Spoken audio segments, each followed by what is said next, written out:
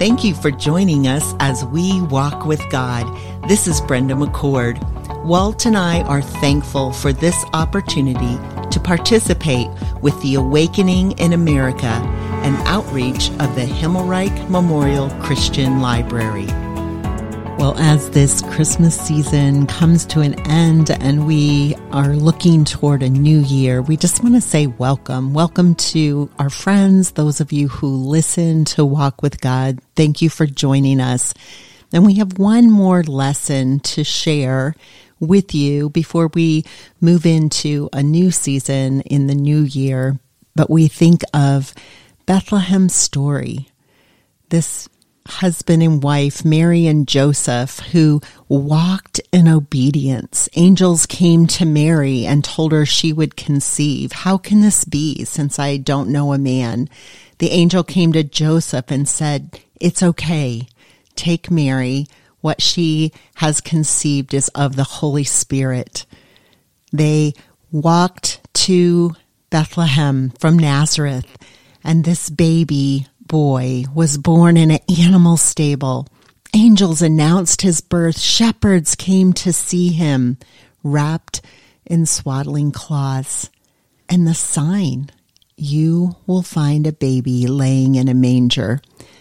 You know, well, I don't know if you remember this, but the passage we're going to talk about today at the end of Luke 2 was read by one of our favorite radio personalities from Moody Radio, Mike Kellogg. And Mike Kellogg read this to a group in Bethlehem. Yeah, we were at a really nice olive wood shop, but also at a restaurant. And he read this very dramatically, and it was so moving because we were within stone's throws of where this probably occurred, very close to the center of old Bethlehem. Yeah, and I remember talking to Mike. I was preparing his text and what he needed and getting, just having him ready. I mean, he's got the talent, but that voice of Mike Kellogg. But I remember him saying, "Brenda, I want to read the end of Luke 2 because so often it gets left out of the Christmas story, and for us, the Bethlehem story." So let's begin in verse 21 in Luke 2. "And when 8 days had passed before his circumcision, his name was then called Jesus, the name given by the angel before he was conceived in Mary's womb." You know, Jesus was circumcised, as is the Jewish custom, at 8 days. That is how it's prescribed. And he's given the name Jesus, Yahweh saves.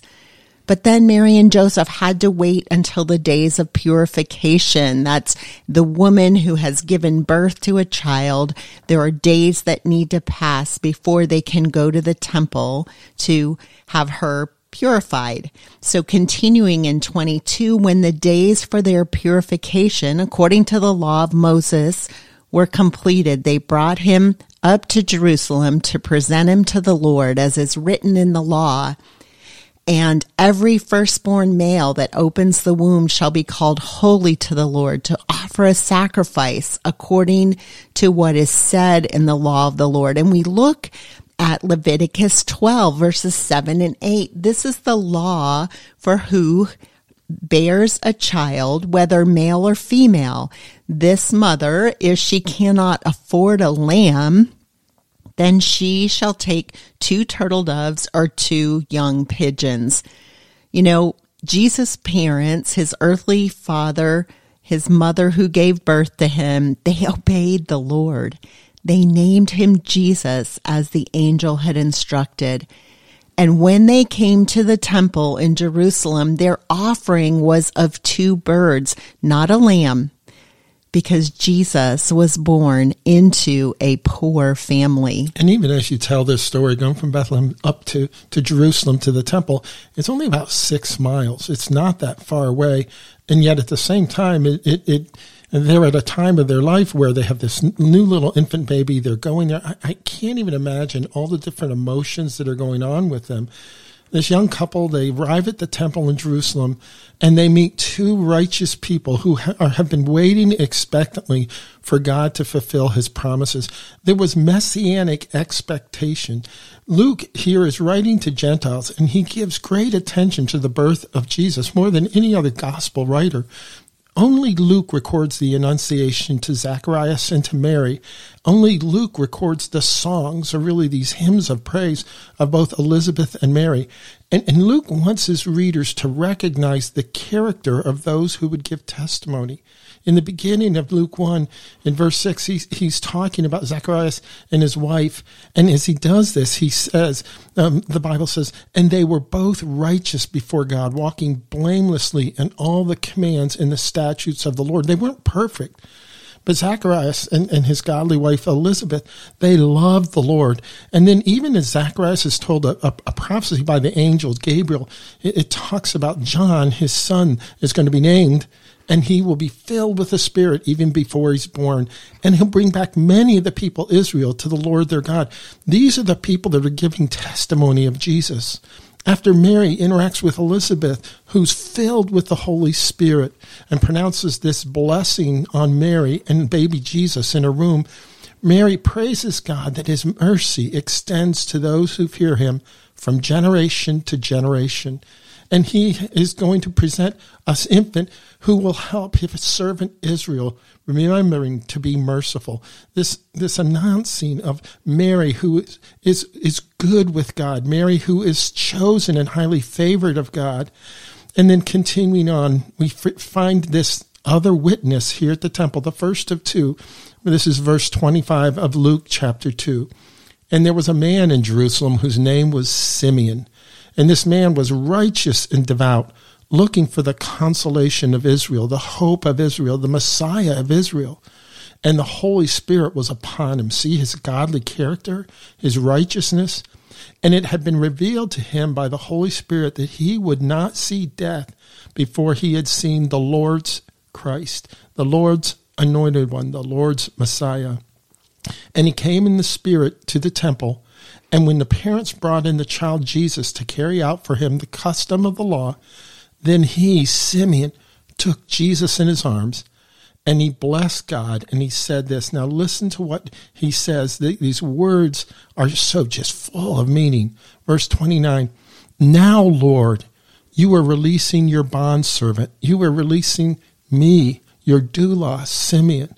Now I can depart in peace according to your word. For my eyes have seen your salvation, Jesus. His name means Yahweh saves. I've seen the one that's coming to save, which you have prepared in the presence of all the people, a light of revelation to the Gentiles and the glory of your people, Israel. You know, Simeon had been told he would not die until he saw the promised one, the Messiah. And now Simeon could depart in peace. He could die in peace. Because peace is being stressed here. Peace on earth because Messiah is here. Peace between men can be possible. Peace between man and God can be possible. And it shouldn't surprise us because in Zacharias' prophecy in Luke chapter 1, at the end of Luke chapter 1, he says, because of the tender mercies of our God, with which the sunrise from on high shall visit us, to shine upon those who sit in darkness, a reference back to Isaiah, and the shadow of death, to guide our feet onto the way of peace. Luke wants us to know that this little infant is going to bring about the possibility of peace with God. And Simeon says, my eyes have seen your salvation, a possibility for peace between sinners and a holy and righteous God for all people. To the Gentiles, a light of revelation. I'm back in Psalm 98, verse 3. We're reminded that God has remembered his loving kindness and his faithfulness to the house of Israel, to all the ends of the earth, that they have seen the salvation of our God. You know, Isaiah 49:6 says that Israel has light, but it needs restoration, while the Gentiles need both light and salvation or restoration or redemption. And even in the midst of all this idea of peace, this idea of light coming, Jesus says in John 8, verse 12, I am the light of the world. He who follows me will not walk in the darkness, but will have the light of life and peace and peace.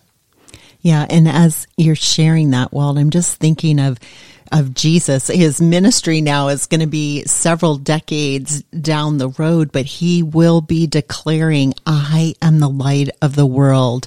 If you follow me, you will not walk in darkness. And as his earthly father and mother come into the temple in Jerusalem, they meet this devoted man, Simeon, and he has this pronouncement. And the scriptures tell us they were amazed at the things being said about him. Amazed. Here it is used again. And even as I reflected on verse 33 here in Luke 2, his mother, his father were amazed at the things that were being said about him.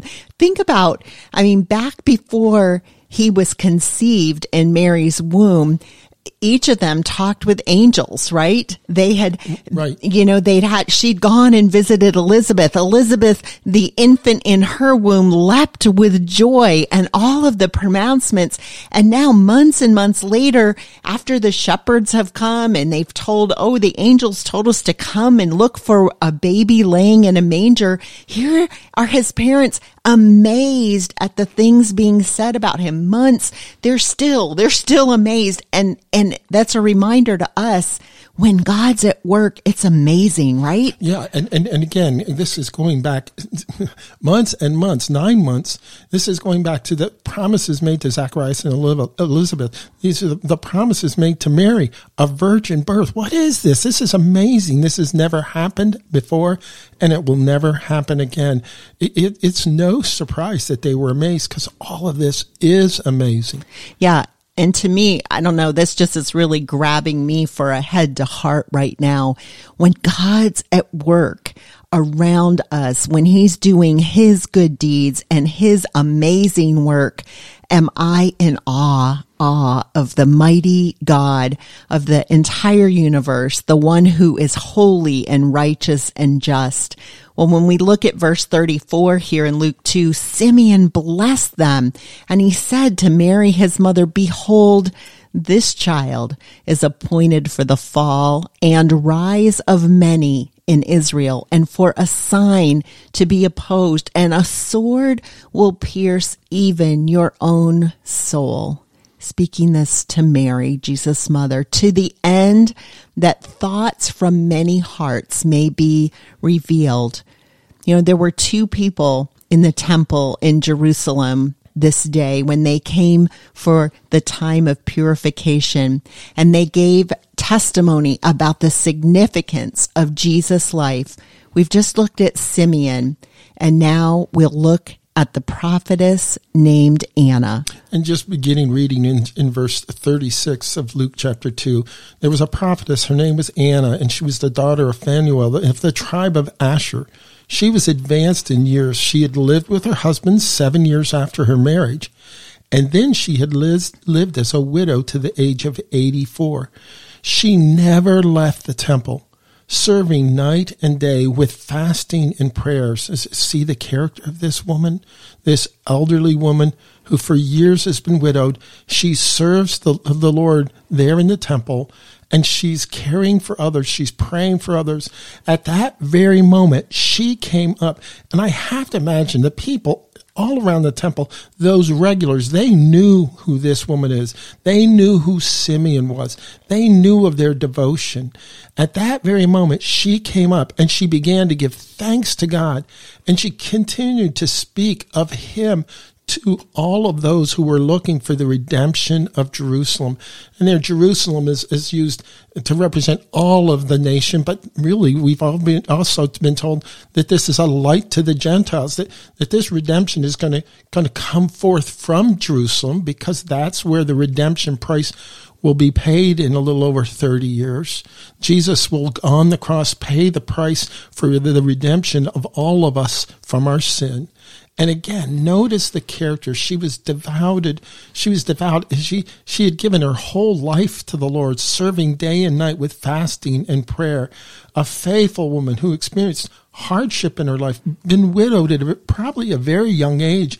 And then she lived for decades and decades and dedicated her days and her months and her years and her decades to serving the Lord. And in these 3 short verses, a head to heart comes to me. This is from 2,000 years ago. This is all we know about this Anna. And do these verses challenge you about this woman, this widowed woman? Because I sure feel challenged as I read through and reflect on her life, and then ask, when I'm grieving or disappointed, when I feel lonely, or I'm struggling with trials in my life, because she had to, as a widow, at times felt super lonely. Do I turn to the Lord? Am I devoted to him? Anna was a woman devoted to a life of fasting and prayer. And according to the world standard, she probably was very poor. She had no standing in society. Widowed women and no children are mentioned. This is a really sad state of affairs. There isn't a government supporting her. And yet, as soon as she saw this infant Jesus, she began giving thanks to God. She began to just praise the Lord, something that was very regular for her to do. For here is the redemption of Jerusalem. So how do you live your life? How do I live my life? Whether you have much or whether you have little, do you serve others? Are you focused on the Lord? Her life of fasting and prayer allowed her to be focused on serving others and worshiping the Lord. What a great model for each of us to observe and follow as we begin this year. And just even I would pray, Lord, set our eyes on Jesus in this new year in ways that are more profound than have been in our life in the past. May we be people of fasting and prayer. Maybe be using our gifts and our talents and our abilities to serve others. May that be true of us more in this new year than it has been in any year of our lives before. I pray in Christ's name. And Lord, I just also join Walt in prayer that we wait expectantly for the Lord. We know he's working out his purpose and his will for each of us. We look to him. We place our trust in him. Jesus is the light of the world. And Father, I just ask now that for each of us, as we're considering these verses in Luke 2, and we're considering these 2 people who were devoted to you, to serving you, but then also serving others for the ultimate glory of our Heavenly Father. Lord, we thank you for Jesus. Yahweh saves. You offer salvation for all people. And so, Lord, would you guide our feet unto the way of peace as we walk into this new year, and direct each of us as we continue to walk with God. Amen. Thank you for joining us as we walk with God. This is Brenda McCord.